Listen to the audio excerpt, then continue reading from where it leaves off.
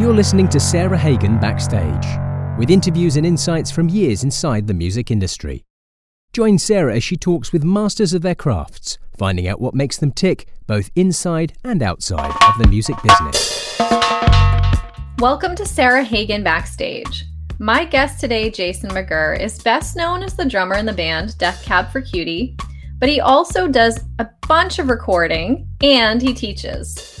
Today, I'm going to talk to Jason about getting back out on the road with Death Cab after such a long time during the pandemic, remote recording, and the changing drum sounds and recording sounds over the years.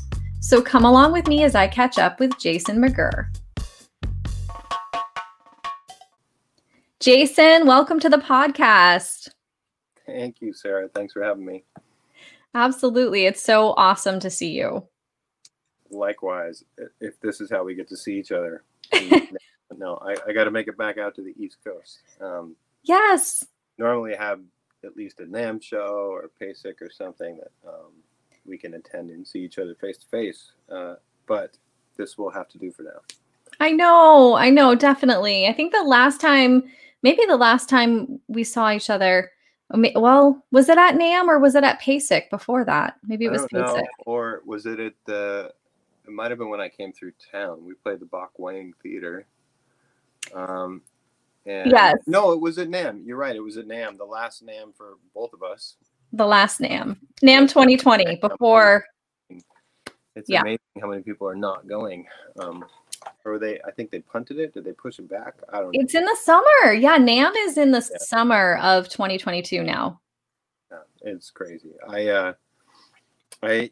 Had I knew going into it that was potentially the last NAMM that I would be going to, I maybe would have done it different. I mean, I was there for 4 days, but we have, not those who have been to NAMM, obviously, who are maybe listening to this can attest to the love-hate relationship with NAMM.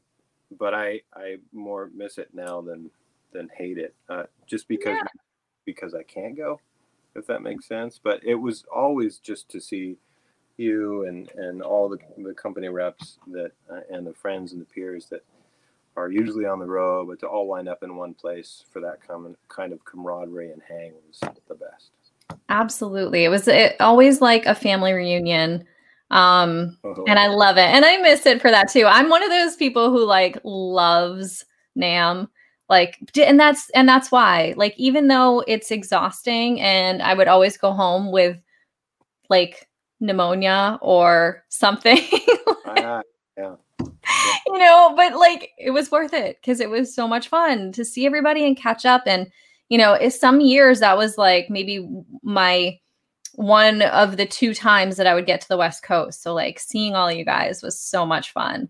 Did you say that you probably spent more time hydrating at the NAMM show than any other 4 or 5 day span in your year?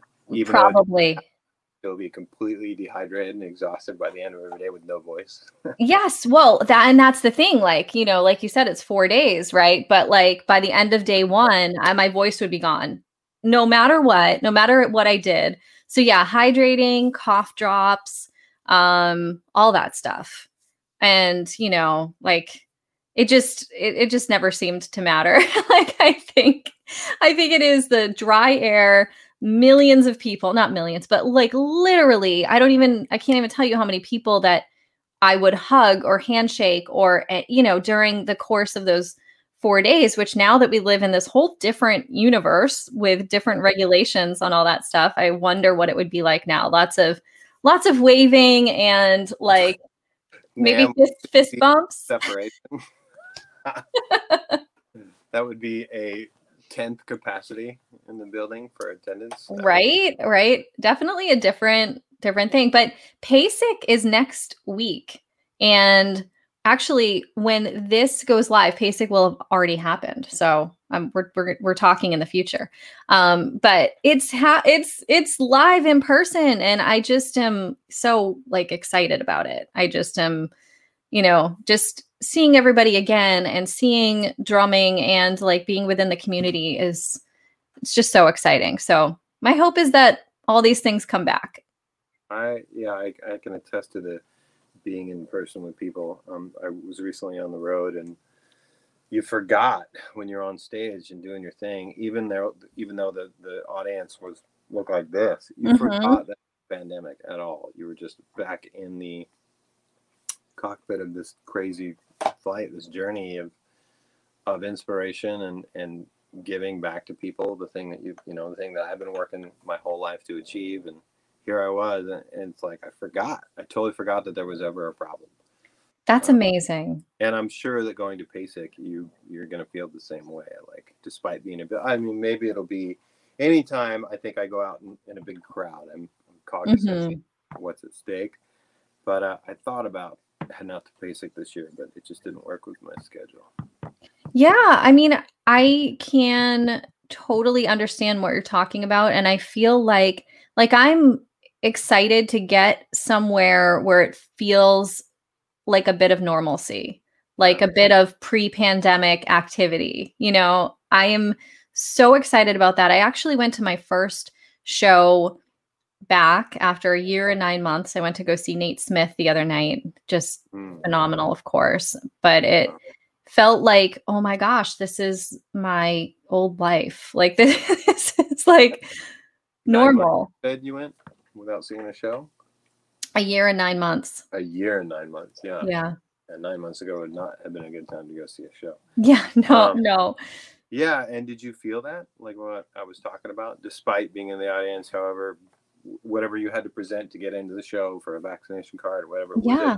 Did you kind of forget for a minute? Were you back in this like... Yes, I did. I forgot for a moment, just standing next to people and like look, even though it was definitely people were not on top of each other. Everyone was masked. So like there was a little bit of a different feeling to it, but just being with people experiencing the joy of music was like, it felt like normal. It felt like real life. I have a calendar here at the house that is February 2020, and it's whiteboard calendar, and it's almost like a memorial to pre-pandemic life. It has this packed schedule of travel and shows. The last show I saw before the pandemic, which was Stanton Moore with Galactic, is on there. Just everything is on this calendar, and I like have been hesitant to erase it, which is weird, but like it was the strangest thing. I kind of came home from that show and I was like, I came home from the Nate Smith show last week and I thought, okay, it's time to erase that. Like it's okay. We're moving forward. There's something now to kind of like move forward into real life again. I don't know. I forget if I spend too much time at home without being out and about that I even need to put a mask on to go out. Like I'll forget. And part of that is being vaccinated. But I firmly believe, like, whether you're talking about teaching a student or you're an athlete, you're getting back into a sport, that you need to distance yourself from bad habits and bad memories so that you can get into a more positive space. And I think that going out to see live music right now and doing things in public is really important to getting past the sort of headspace that a lot of us are in. Right.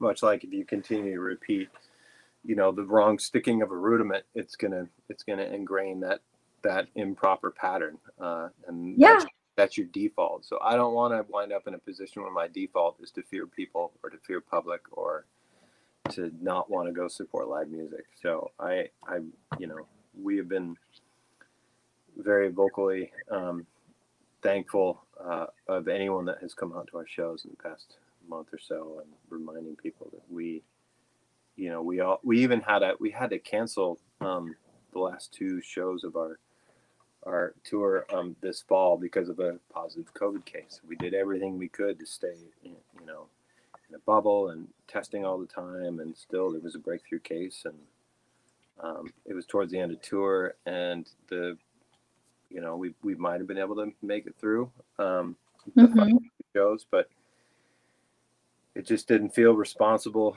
to do that, and it felt better to just sit it out. And we tried, we did the best we could, but again, I applaud anyone that's out there, like Nate. I mean, anyone, especially the people that are doing smaller venues and club shows where it's not like a big, you know, spacious room and there's well circulated air, or outdoor shows.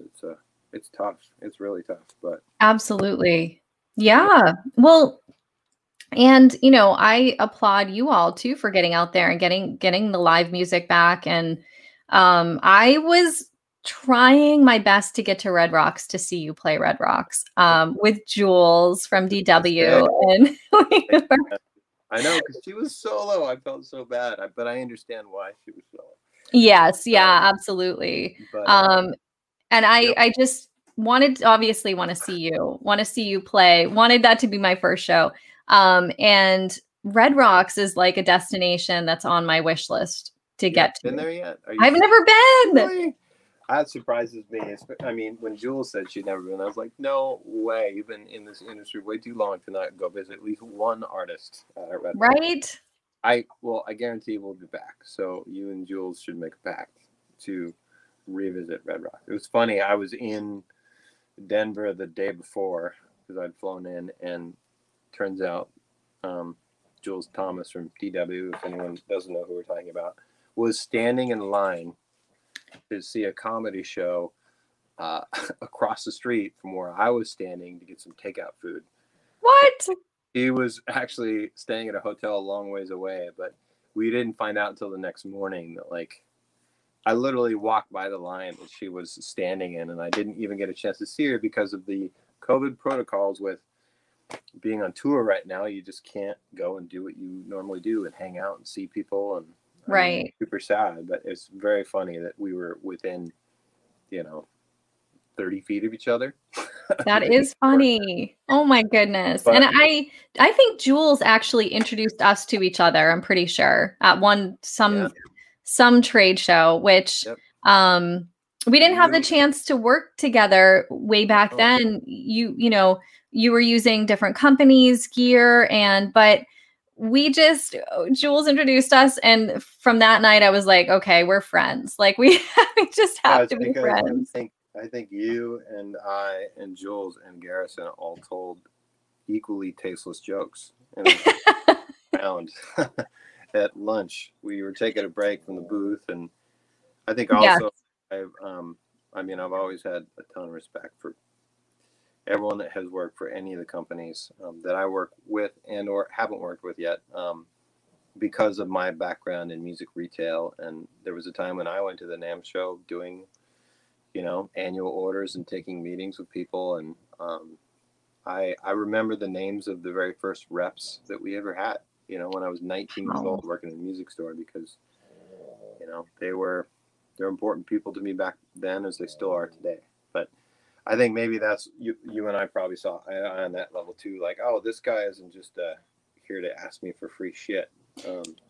Right. You also didn't try and poach me from the company I was with at the time. You're like, hey, you ought to try the no, none of that. It was a great thing. So yeah, absolutely. Back to missing NAMM and good people and career people in the industry. I know. And that was an important thing to me as well, was everyone has their preference, and never putting pressure on someone to play something that they weren't into, even at the moment, because people's tastes change over time. And so that was important. Right. But I just, that year, it's so funny because I forgot that we spent lunch telling jokes, and I was blushing. I was like, oh my God, I didn't realize that this was what happened at NAMM with these people. But no, it was awesome. It was great. That's so funny. And anyone who knows me knows I am the worst at remembering jokes and punchlines. So I'm sure that I did not contribute very well to that conversation, but I'm sure I laughed a lot. So you contributed more giggle than any of us. That's for sure. I'm sure I did. I can totally imagine that. I can't remember a punchline to save my life. I'm that person who's like, oh, I have this joke. And then I say the punchline first. And then I'm like, oh wait, that's not how it goes. So Yeah, it's not my thing, but I appreciate humor and comedy so much. And especially over the past year and a half, I feel like a lot of what, besides music stuff that I've been consuming on social media or on YouTube, a lot of it's been comedy stuff. And, that's like carried me through. So Comic relief is really important, really huge. absolutely, 100%. So going back to what you just talked about, though, about working in retail, um, was that like in high school? You said you were 19, so like high So school age? after high school, I worked retail, like in a little fly fishing shop, because where I'm from, there's a lot of outdoor activities, and fly fishing was one that I was passionate about. And so for the time I was 14 until I guess 20, there was a little overlap with the jobs. Maybe it was more like 14 to 19, I guess. I worked in a fly fishing shop and had the point of sale reference down. I understood how to, sell things in a computer and keep track of inventory. And at the same time, I was doing a little moonlighting and working for my dad, who's a contractor, and just busting my ass working out of town jobs, crazy stuff from steel work to driving backhoes and bulldozers and Wow. really heavy lifting shit that was destroying my hands, my feet. And all the while I was trying to be a drummer with a little band in Bellingham, Washington. And I would stop by a lot of out of town work. I would drive through Seattle and stop at American Music. And of course, as every drummer knows, you get to know your local drum shop or the drum shop guy or gal or whoever it is you see for all your supplies and equipment, Yes. about equipment. And the guy at that time, his name was Ben Anderson at American Music, said, "Hey, I'm going to be leaving here. If you're interested," he's like, "you obviously know product." I mean, I was the kid that knew cymbal stand model numbers, Yeah. all the stick sizes and head codes. And I mean, literally I would go in and ask at 14, like I thought I was cool, for a BA0114 instead of capacitor. And still to this day, when I put in orders with companies for tour supplies or studio supplies, I write down the codes that they usually have to enter into computers. So helpful. Driving through Seattle one time, the guy said, "Hey, if you want me to put a word in for you, if you want to interview you, we're looking for someone to work in the drum shop." And I was like, absolutely. It was a low time in my life in terms of just not being very fulfilled with the work I was doing, and I wanted to live in Seattle and make a big push for it. So I stopped by one day after work, literally in oil stained Carhartts, smelled like diesel, big old beard, dirty, my hands were blackened. They couldn't even be clean because of all the work I was doing. And sat down in the manager's office, Kyle Kovalik, and did an interview. And he basically said, "Well, you come recommended. Tell me a little about yourself." And a week later, I moved to Seattle at 19 years old. I was still living at home, left home, never looked back. And I realized that was the moment, I mean, sure, I was able to play in bands and do some studio sessions and do gigs by the time I was 15 on a local level, but getting to a place like Seattle and getting into, the circles of what was happening in Seattle in 1994. Wow. Was a pretty rad time to be there at a music store. I mean, because Grohl was still coming to the shop and sit down and try stuff out, even though he didn't have to. Matt Cameron was around, and Matt Chamberlain had recently moved to Seattle, and he was like bringing in flyers, like looking for students, and I, of course, tore a piece of paper off and went and hung out with him, and I love it. Jammed with him. And so it was a really great place to be at 19 years old. I was able to walk to work. I scored what would be a legendary low rent price for Seattle standards. $187.50 is what I paid for a room in a house that was, yeah, right. We're talking $170 at a room in a house, and I walked to work.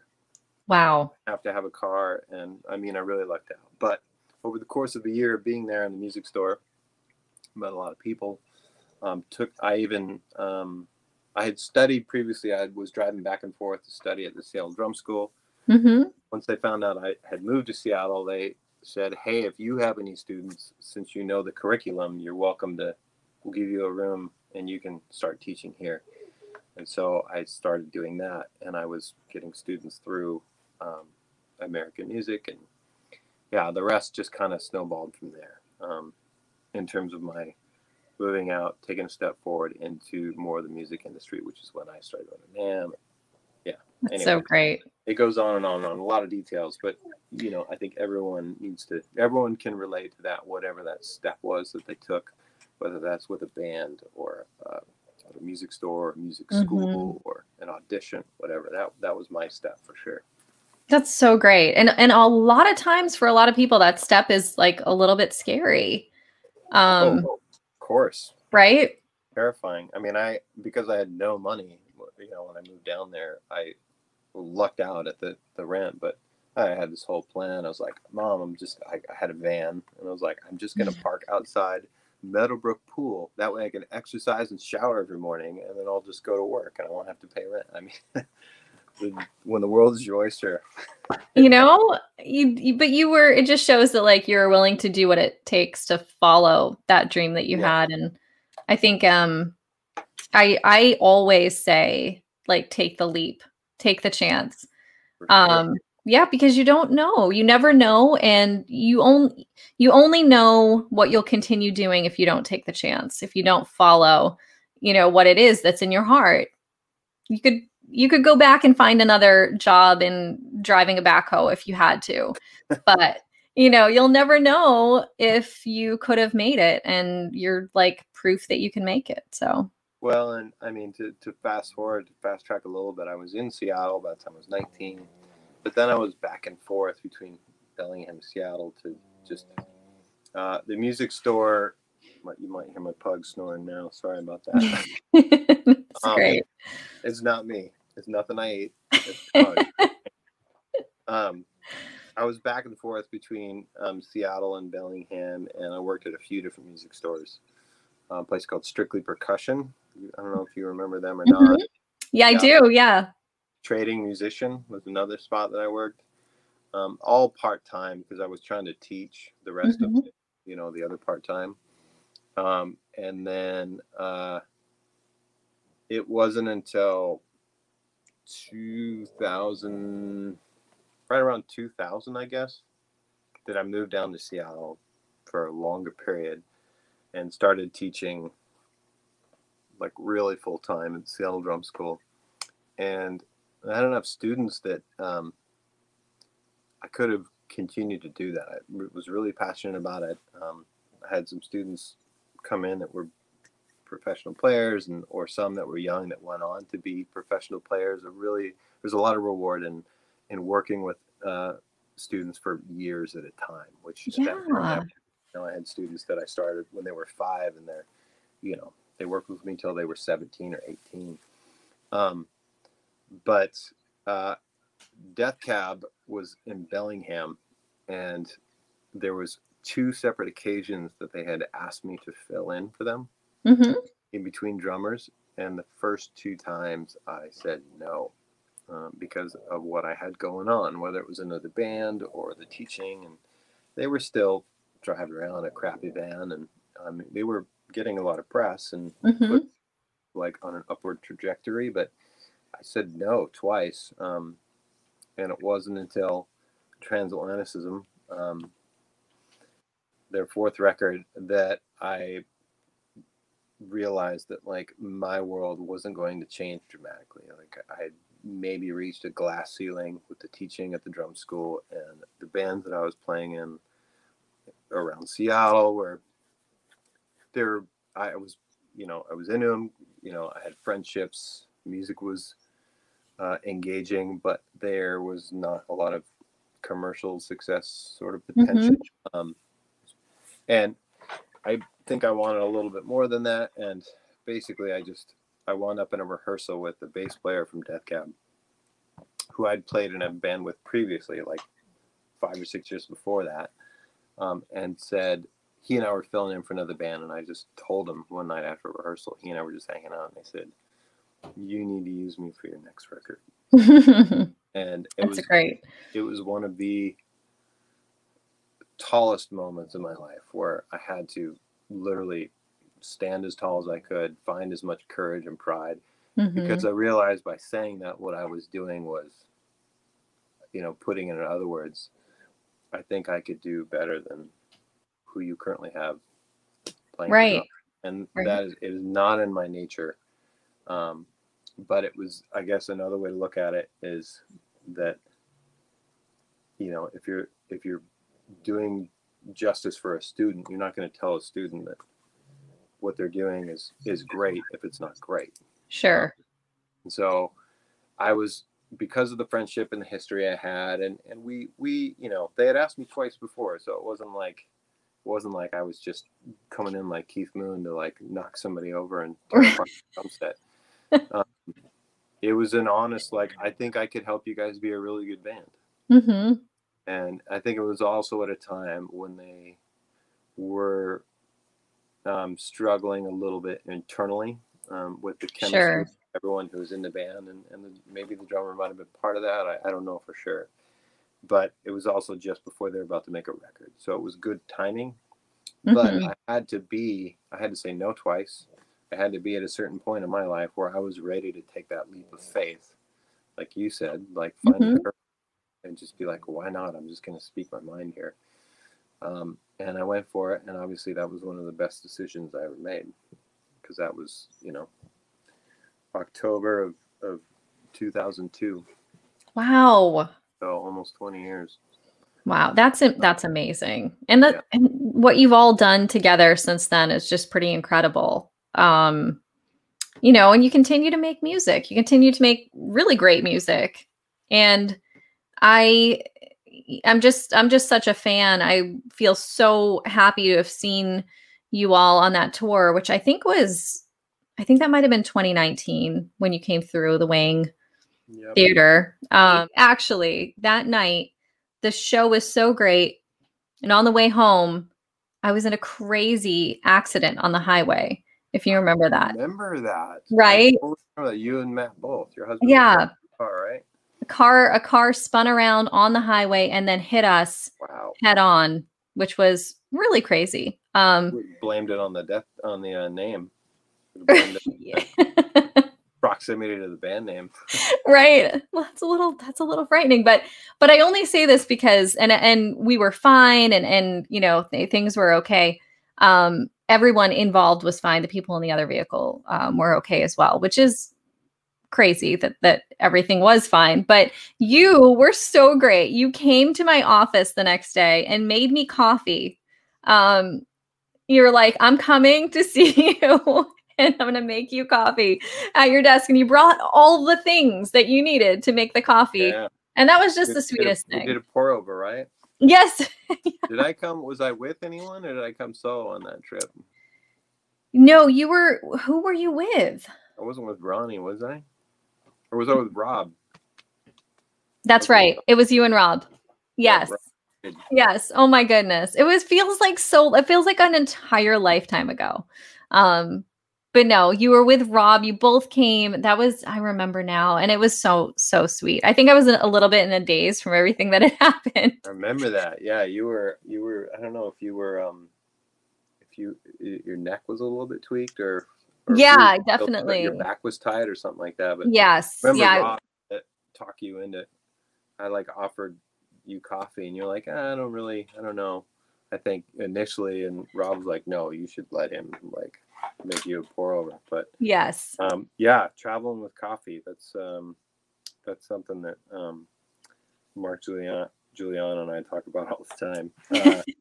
It's survival, right? We all need our creature comfort. Some people bring pillows. Some people bring pour over kits. Absolutely. Yes. I was just so impressed by the rig that you had, the traveling rig that you had. It was pretty great. Yeah. Hand ground. Yes. Yeah. It was so, even if it sucked, you were really kind in terms of sipping it. It was so good. It was so good. I was just I was very impressed. I was like, okay, I need to get on my coffee game. And I did not get on my coffee game, but maybe. Life's busy. It's hard to You know, yeah, life has been so busy. It's so crazy since then, but not that it isn't always. But that was very, very sweet. But yeah, I was so happy to see you guys on that tour, and it was just incredible. It's a great sounding room. It was, oh my gosh, that's one of my favorite places to see a show in Boston. It's just, not only is it beautiful, but like the sound, you know, it's built for sound, and it's just, yeah, the theater. It's the place where they have like the productions, you know, the Nutcracker around Christmas time and all that stuff. So the dynamics are like perfect. Like yeah. I remember. I mean, it's sad to say that we often judge how well a show goes or is based on room acoustics, but it's true. I mean, if you have a room that you can, you know, that's at your fingertips, like you can be as dynamic as you want, you obviously you have a better show versus not having any bearings for where a wall is. A few weeks ago, we opened for the Foo Fighters, opening the Climate Pledge Arena in Seattle, which they just did. It was the old Key Arena, which was where the Sonics played. And Amazon bought it and turned it into a zero emission, negative emission building. That's why it's called Climate Pledge Arena, but it's beautiful inside.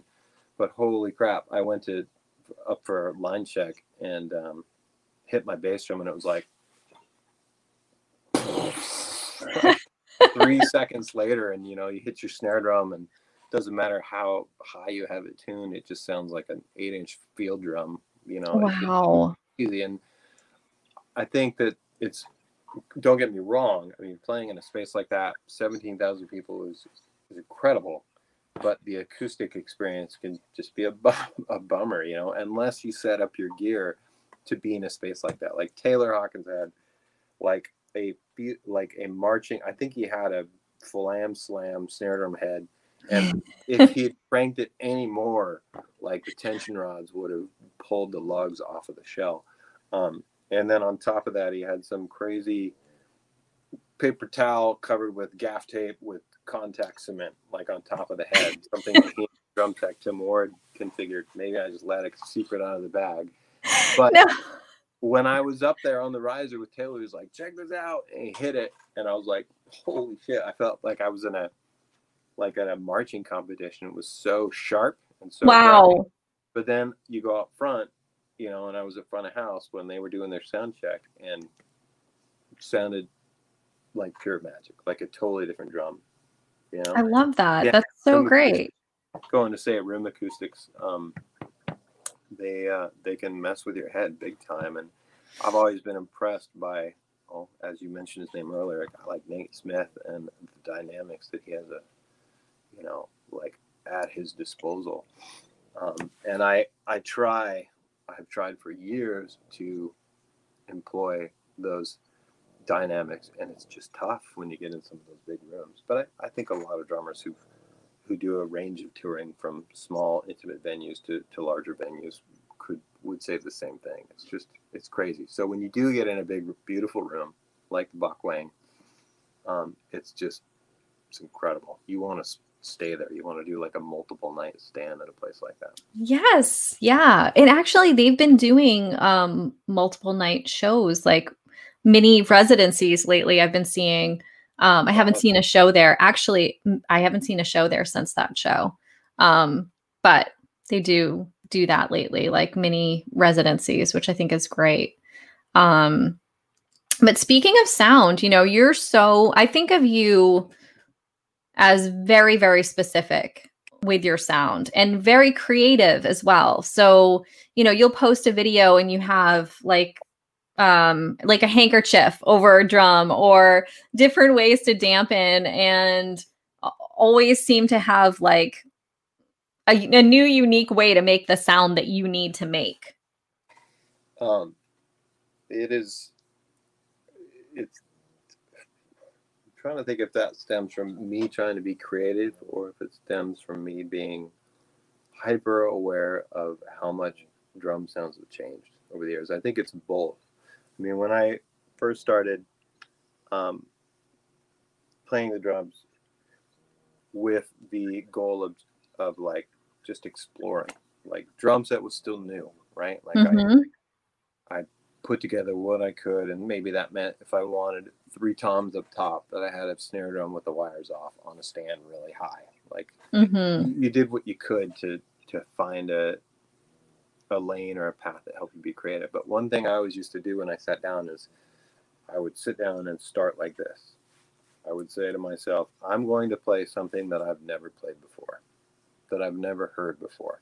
And I would start like rolls in reverse, or I would, left hand on the hat, or instead of, keeping time where your bass drum is marking in normal spots, it would be the hi-hat foot, or it would be whatever I play one direction, I would look at the piece of music as a mirror and play it backwards. So it would be like a,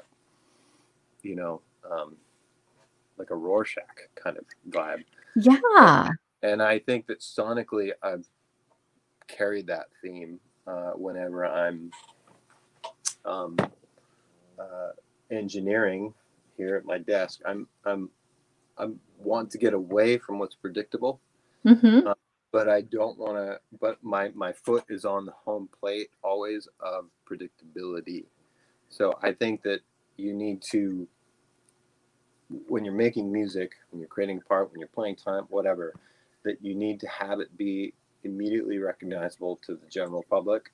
But the more layers of depth and complexity you have in it, to me, the more you're going to define your sound and who you are. So, I'm not the first person to put a tackle towel or a t-shirt or something like that on top of the drum, or a piece of duct tape, or a tambourine, or a piece of metal, or whatever. But very early on, I was putting Keplinger pieces of metal. Greg still lives in Seattle, but Greg Keplinger had these.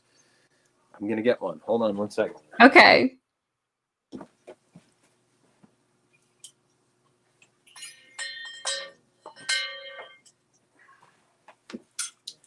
So every time Greg Keplinger would make a snare drum, he would roll the metal of the shell, and there would be some left over in the shell. Cut that and make a weld to have the perfect round snare drum. So he would have these pieces of metal. This was like basically the top of the fold, and he would have these lying around his house. And like this one here still says 1996 from the first brass drum that he ever made me. And I was like, what are you going to do with that piece? And he's like, I don't know. I put it on a drum, or I think he hammered a little, or maybe he hadn't. I put it on a drum, and it had this kind of warbly sound. I'll play it for you right now just because we're having fun in your podcast. These pieces of metal wound up on drums, so they had like warbly sounds. And I started tracking with those sounds, and people started taking an interest in what I was doing. I was like, all right, so I guess finding weird shit to put into your grooves is a good thing. And again, I just kept on that path. So whether you're engineering or you're preparing drums with just simple means of a towel or a piece of paper or a big fat snare drum, whatever, I think that's really important to try, because so many listeners these days on the radio haven't grown up with traditional drum sounds. Yes. Like you and I can put on a record and listen to Omar Hakim or Steve Gadd or Matt Cameron or whomever, and recognize those sounds and know who those drummers are. Absolutely. They did that with a set of traditional sounds that they had at that time, but starting who knows when everybody started making records in their bedroom by dragging and dropping loops, and some of them sounded proper and some of them sounded improper. Like the expectations for listeners these days are not those traditional drum sounds. And that's not to dismiss anything that, the legends have done for us. I want Dennis Chambers to continue to sound like Dennis Chambers. Yes, please. But a lot of the producers and artists that I work with these days are wanting to hear something different. Absolutely. I can't, no matter how good of a traditional drum sound I can record in my room, there's no guarantee that that's going to get you work. And as a matter of fact, there's a teaser just that came out today, which you will love. There's an artist named Lennon Stella, a Canadian artist, a really talented singer, who I got to play on a track that is it'll be the second sort of single for her upcoming album. And the drum sound is Zildjian L80s are the cymbals. Wow. And the kit is a mesh head kit, Remo Silent Stroke heads. And then after playing that practice kit, which you've seen me use in like videos, yeah, when you hear this on her record, you're going to be like, what?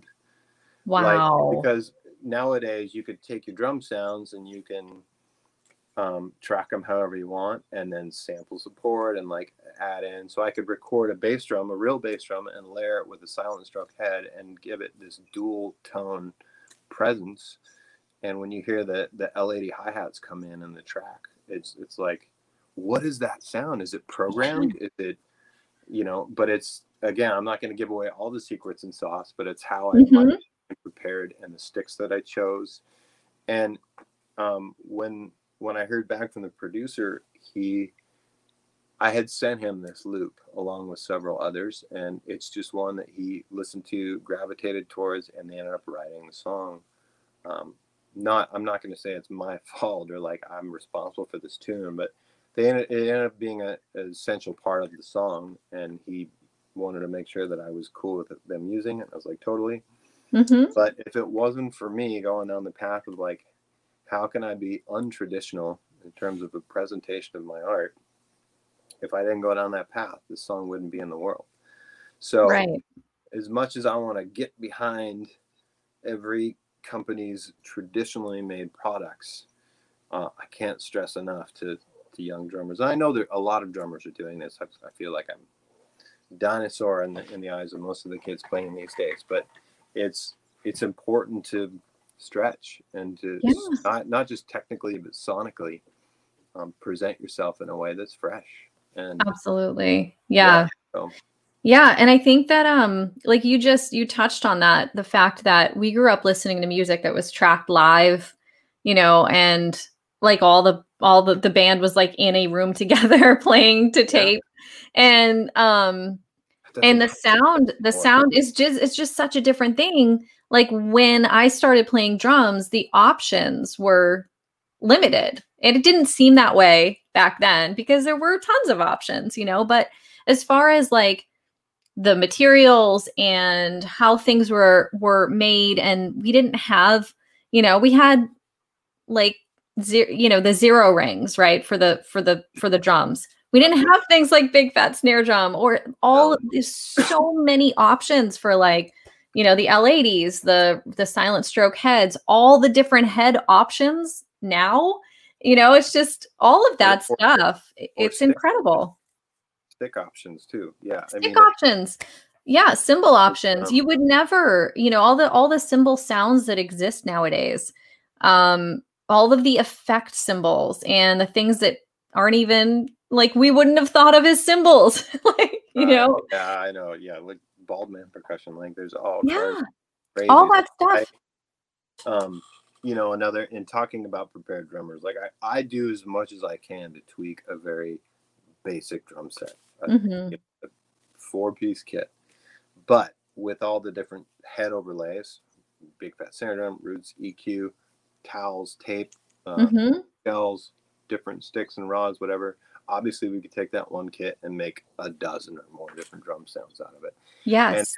And same thing with plugins and a lot of weird outboard gear these days for recording. And I mean, a kid can have one crappy microphone and record his drum set or her drum set and put it into a computer and run it through any number of processing signals, and all of a sudden they have a vibe and someone's writing a song on it. But I wanted to not forget about Glenn Kochi in terms of talking about being inspired by drummers. Oh yes. Prepare gear. And I mean,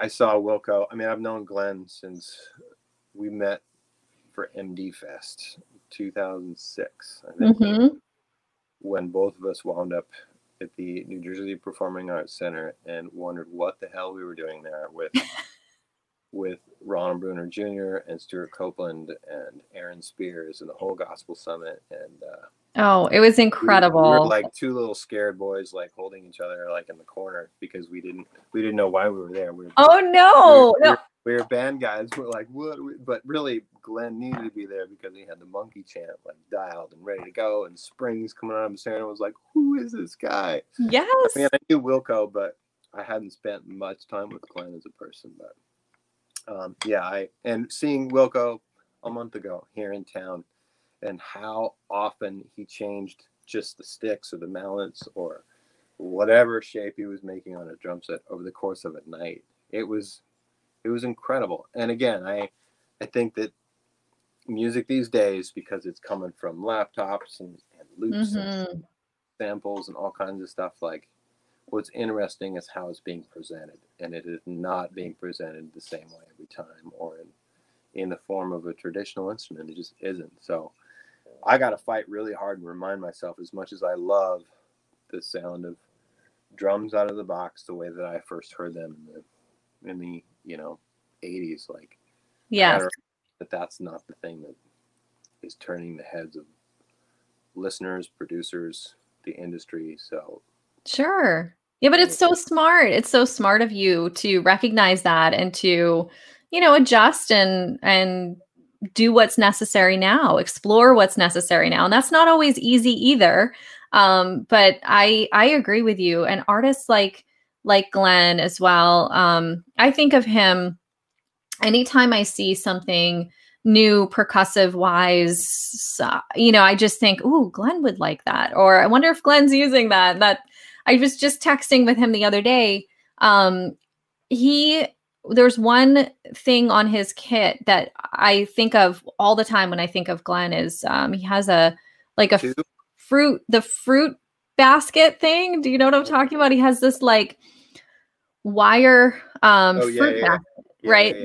There was a wedding gift when he got married. And of course I'm like, your wife is so sweet to just feel like here's, this wedding gift, but now it's a percussive instrument. But I think of him all the time with stuff like that, because it is so his mind just works in that way where he thinks of things. And I think a lot of percussionists think of things like anything can make noise and be tapped on.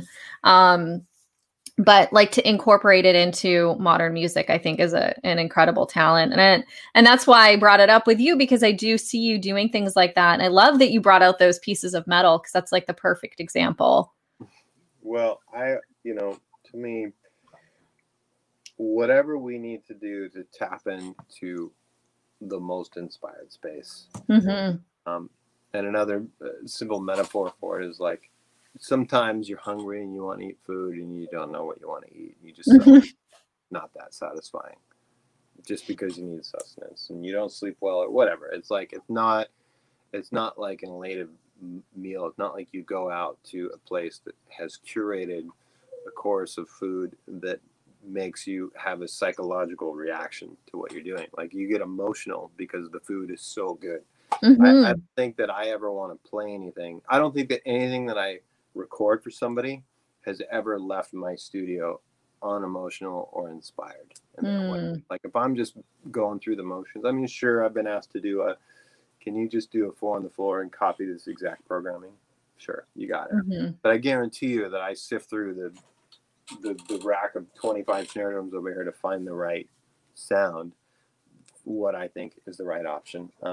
But the point is that you can tap into inspiration no matter what you're doing, whether it's on a basketball court or on the slopes or with your partner or with your kids, or a brand new book or a special meal or just whatever, stepping outside to see the blue sky and smell the air. Like, those moments of pure intoxication in terms of inspiration and feeling like your eyes are wide open and you're limitless, those can be found in something other than your normal drum sound, right? Or your sticks. Yes. They put you in a different place. It's a different lens, and a lot of us, I think, are guilty of using the same writing tools we're looking through the same lens. Mm-hmm. And I don't think that those people will have as much resonance. That's all. Sure. Yeah, I love thinking about that. Like when you have those experiences when your eyes are wide open, and not only having those experiences, but recognizing them when they're happening, I think is like the greatest gift ever. Like acknowledging that you just unlocked a new part of your brain. I don't know. That's how I describe it, but it takes practice. I don't think that's an easy, I don't think we're guaranteed that kind of, it's not like you get out of bed and there's a key on your bedside table to unlock those doors. Like at all. It really takes practice. And that often means a lot of discomfort. Yes. And that's okay too. But anyway, yeah. I agree with you too. I think on the other side of the discomfort, that's when those moments happen. Agreed. Right? They don't come by just, getting up and doing the same thing every day, day in, day out. It comes when you put yourself, when you take the risk, or when you do something that's like a little bit scary or unfamiliar. And I think that's when those moments come, like after the fact. You recognize your own capacity for whatever it was. Well, you're tapping into that fight or flight thing too, right?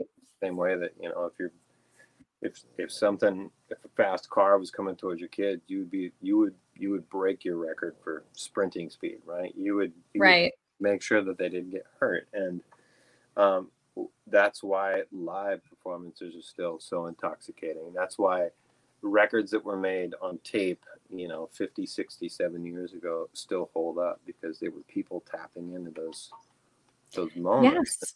A lot of that has been lost. Not to say that like the computer can't be an incredibly useful tool. There's a lot of, I think that happy accidents come pretty fast in the world of, computer recording. But yeah, I mean, it's something that I try and convey to my students all the time. Like, we talk about the psychology of learning and what happens when they're practicing, and I'm having them on a screen. It's been on screen, it hasn't been on in person lately, but when they are learning something new, and I'm hearing the pitfalls and the stumbling blocks, like we talk about what those are and why they're happening. Just like, it's not uncommon for a student to like make connections and play a bar or two right the way that it's written or the way that it's intended, and then as soon as it's over, they stop.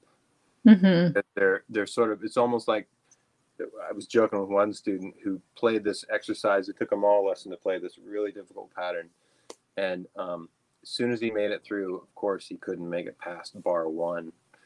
And I made a joke. I was like, dude, you were cruising down the street, you just stopped, you got out of your car to look around to make sure that you actually just drove by. Like, did that just happen? There was this whole psychological, like, don't overthink it, don't be afraid of that moment. It's like unknown, uncharted territory, whether we're creating something new or in a live setting, but trying to stay focused and not afraid of like the dark, basically. Yeah. Is where all that magic really lies. That's where the greatest performances, best vocal takes, like all that stuff comes from, is like, unharnessed, pure first time events. I love that analogy. That's perfect. And I think like the way what you just said made me think about rock climbing, or or climbing a ladder even. And if you are focusing on where you're going and what you're doing, you can go as high as you want, right? If you look down to see where you are or where you've been, that's when things go wrong. That's when you just, right? But yeah, if you're in that moment, you're focused on what you're doing and looking ahead, that's when you make it. You make it to the top. You complete it, and then I think about that. Indoor rock climbing in particular is one of my favorite things in the world. And I find that, if I'm just focused and I'm going. Like that's where I'm going. I'm going up and on the next move, and you just make it. That's what you do. Well, there's no Command Z or Apple Z when you're rock climbing. Right. That is true. You can't undo. I think that we stop ourselves from performing, especially in a studio, because we know that we can easily just go back and do it again. Sure. None of that practice makes us better. Really. Right. It does to some extent, but it's not the same as committing. Mm-hmm. I always play way better after a tour. When I come home and record, if I've just been on tour, it's like, first takes of everything, like blown through, because it's not because my hands and feet are stronger. It's because my brain is used to doing the focus thing and just clicking a song off and going and not stop. Yeah. Just like I'm sure if you were climbing over a real rock wall, like literally above, a death-defying fall, like you would not lose your focus.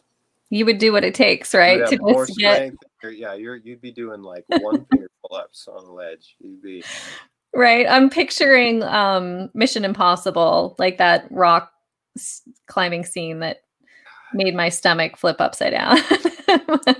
I'm shaky thinking about right? I can't think about that. I mean, I don't want anyone to get the opinion or the impression I'm like a freak for fear. But no. Yeah, it's all about just tapping into the right spaces. Yeah, absolutely. Yes. And I like, indoor rock climbing is great. You're tethered. You are, you got mats. Yeah. Yes. Yeah. There's definitely a safety factor there. So yeah, we're not climbing over above a crevice with no ropes, but it's a good analogy. Yeah. And I just, thinking back to the quarantine and pandemic and all of that, I know where you are right now is a really great setup to spend some time, but I'm sure you were really excited to get back out on the road and get those shows out there and play some live music. And it had to have been refreshing to just, like you said, feel like it was a little bit of normalcy. Yeah, we just did a short run because we're working on a new record right now. So it was just a little burst of getting out there. And even though it was just a handful of shows, I think we did like 10 shows over the course of 6 weeks, kind of spread out. It was, again, counting off song, walking on stage, clicking off a tune, was if the world never had a problem. And that's not meant to sound callous, because obviously there's been nothing but tragedy with this pandemic. But the good thing that has come about is, I think, thankfulness for what we do have and what we can't do. And that was very evident being on the road and playing shows. But we didn't do the normal tour stuff where you get to hang and see people and right. Record shop and go out to eat at restaurants you missed. It was a lot more. It was bubble touring, COVID protocol touring.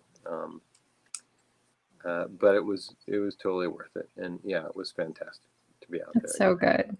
And I get the same story from everyone who's out there right now that I stay in touch with. Absolutely. Back out on the road. Yeah. And what is so you have an album that you're working on right now. And is that like a 2022 release? It'll be a 22 release. Yep. It's all, there's always 11th hour writing, but I think majority of it is written, and we've rehearsed and done pre-production. And we spent the last year and a half doing this really creative, not like it's a brand new idea, but we've just been doing a lot of file sharing. So on a Monday, someone will start a seed of an idea and they'll pass it to the next band member, and then they pass it to the next band member. And by Friday, somebody's mixing, and we all take turns mixing and contributing, but each person gets to work on their own time. Like only they're producing the track. And that also might mean that like there are some brutal edits for whoever did something the day before or rewrite. Sure. It's always a surprise. And so literally for the past year and a half, we've been doing this. Not every single week. There's been breaks, but it has yielded a whole lot of material that we've all equally contributed to. I mean, I'm not writing lyrics. It's, everyone does their role, but I've also written music as well, and the band has written either with that or used it as just a wink or a nod to write their own parts. But there is a lot of material. I think we could have 3 records if we really wanted, but that doesn't mean good. So fortunately, though, I feel like there's enough material that we're ready to record for real in about 4 weeks. Wow. We're going to be actually committing, and hopefully we'll be wrapped and ready to have it out before too long in 22. Super exciting. Yeah, it is exciting after all this time. I mean, it was just good. I mean, we took a full year off of seeing each other and playing in a room together. Yeah. We, looked each other eye to eye, made it happen. And that was an amazing feeling. But it was also like old hat. I was like, oh, right. Like no time's passed at all because we've been a band a long time, but. Absolutely. It's like family. So, yeah. Similar with family through the pandemic where people have been, apart for so long and just. Well, do you consider your hands and your feet family too? Because trying to get my hands and my feet to arrive at the same level, my brain automatically goes to like how I felt playing at the end of the last album cycle. Mm-hmm. Take a full year off and play again. It was a little like like trying to catch my breath a little bit. Right. It came back pretty quick. Right. And I've been hearing that from everyone. Like same thing. Like not even just the hands and the feet, but like the cardio. Yeah. I mean, thankfully we've all stayed in good shape. No one has put on the COVID-15 or let themselves slip. If anything, I think most of us are probably in the best shape of our life. That's because we've had time to work at it. Right. Well, that's a whole other thing. I think that a lot of people have had the time to like get themselves in shape or in better shape too. And it's just been, how did you spend the time? Right. And speaking of that, were you doing like remote lessons through this time and all of that? Just kind of. Yeah, I did. Keeping on that. I did a lot. I've done a lot of remote session work. Mm-hmm. A lot of Zoom lessons, and I'm staying busy. I mean, it's funny. I've used my studio more in the past year and a half. We've been in this house for 11 years. I've used it more in the past year than I did in the first decade that we were here. I bet. I mean, the studio hasn't changed that much. It's pretty much looked the same, other than some drum additions and some new outboard gear. But when I was on tour all the time with Death Cab, I have a wife and 2 kids, and the last thing I wanted to do after a 4, 5, 6 week tour, or 8 months out of 12 being on the road, was to come home and be like, really great to see you all again. I'm gonna be in the studio. Don't bother me. Lock myself in my basement. I just did not do that, and so there wasn't a lot of, I maybe did 1 or 2 records a year. Wow. The first decade that I was, unless I was on the road, like, and being pulled into studios, it was very much Death Cab time and or family time. Mm-hmm. Touring stopped, and it was also in between album cycles, and we knew we were going to be taking some time off.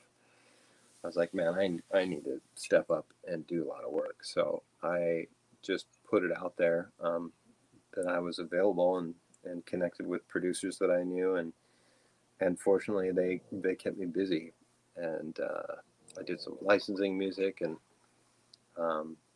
probably did a dozen records in the past year. So great. On top of that, a bunch of random singles and one-offs, and then I also was teaching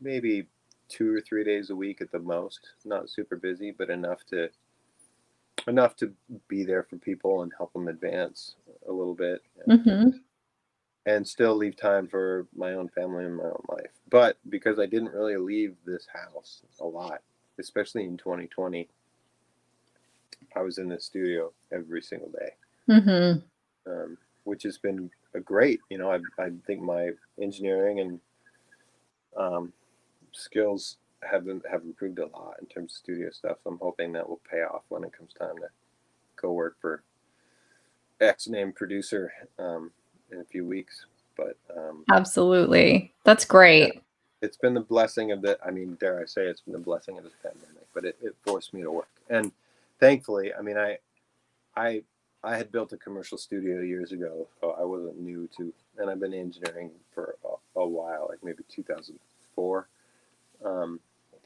But I'm so glad that I built this place when we moved in, because finding out about all these drummers that were touring players that didn't have a real place to practice, or they were scrambling to put together home recording setups, or like the teaching thing, like I'm set up with multiple cameras and people are getting my studio sound, not just Zoom or computer, mic, but they're actually getting my stereo mix.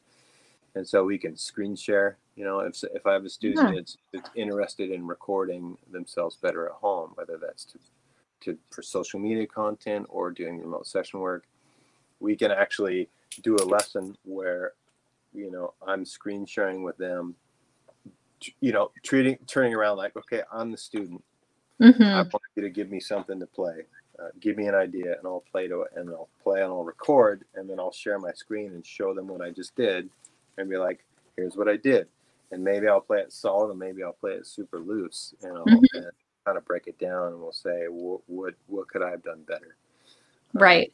How's this sounding to you? And then I'll intentionally move some things around. Like I'll have a snare drum bottom mic cranked up and it's out of phase, not to get all super nerdy, but I do get into, with the lessons, a lot of the technical aspect of how to record drums and how to edit and make them really think about that side of it. So because of the multiple cameras and being able to show different angles and work through a situation like that. And it's the same thing if I'm working remotely with a producer, they can take over my screen and adjust levels. And that is super cool, actually. I mean, that's something that students need to know nowadays that, 10, 15 years ago wasn't even a thing. So that's incredible. Well, I knew that it was going to be important when, at the beginning of the pandemic, I went to go order a USB to HDMI capture dongle, and they were back ordered for like 6 months because right. wanted to be doing the same thing from home.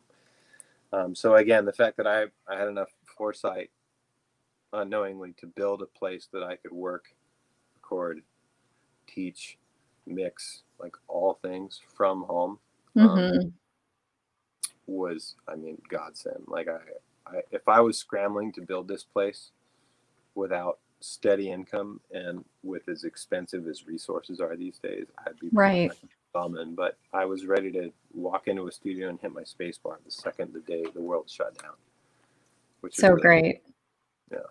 Not bragging. I'm saying, No, for sure. You're grateful. I mean, that's important. Absolutely. And I'm excited for your, for the projects that you're working on, the new album for next year, and then for you to get back on the road and see you play. I can't wait for that. And then I don't even know what traveling's like anymore. I know. I know. Heading out and in, for some travel over the next couple of months for work stuff again. And I'm kind of like, okay, how is this going to feel? We'll see. But it's so great though to see you and see all of the things that you're doing right now and how you've made it through and been able to thrive through this time and come out on the other side and feel really grateful. And I think it's all we can ask for. Same to you. It's really great to see you and to see that you're set up the way that you are and talking to so many people who've been a big part of your life. And we're all learning a lot. You're open and you're pulling back the curtain on a lot of musicians and their ways of going about their days, and it's been very inspiring to see. listen to. Thank you. Thank you. Thank you so much. And before long, we will be back having lunch together, telling jokes. Or you telling jokes and me laughing at them. Start remembering the punchline now, okay? Yeah, I'll start. I'm going to start practicing now. So, when that happens, I'll be able to come to the table with something better.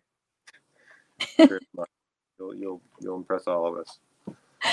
Thank you so much, Jason. I so appreciate your time today and cannot wait to see what's on the horizon for you. Thank you very much. Have a great time at PASIC. Thank you. Take care. Bye. Thank you for tuning in today. Join us each Tuesday for new episodes of Sarah Hagen Backstage.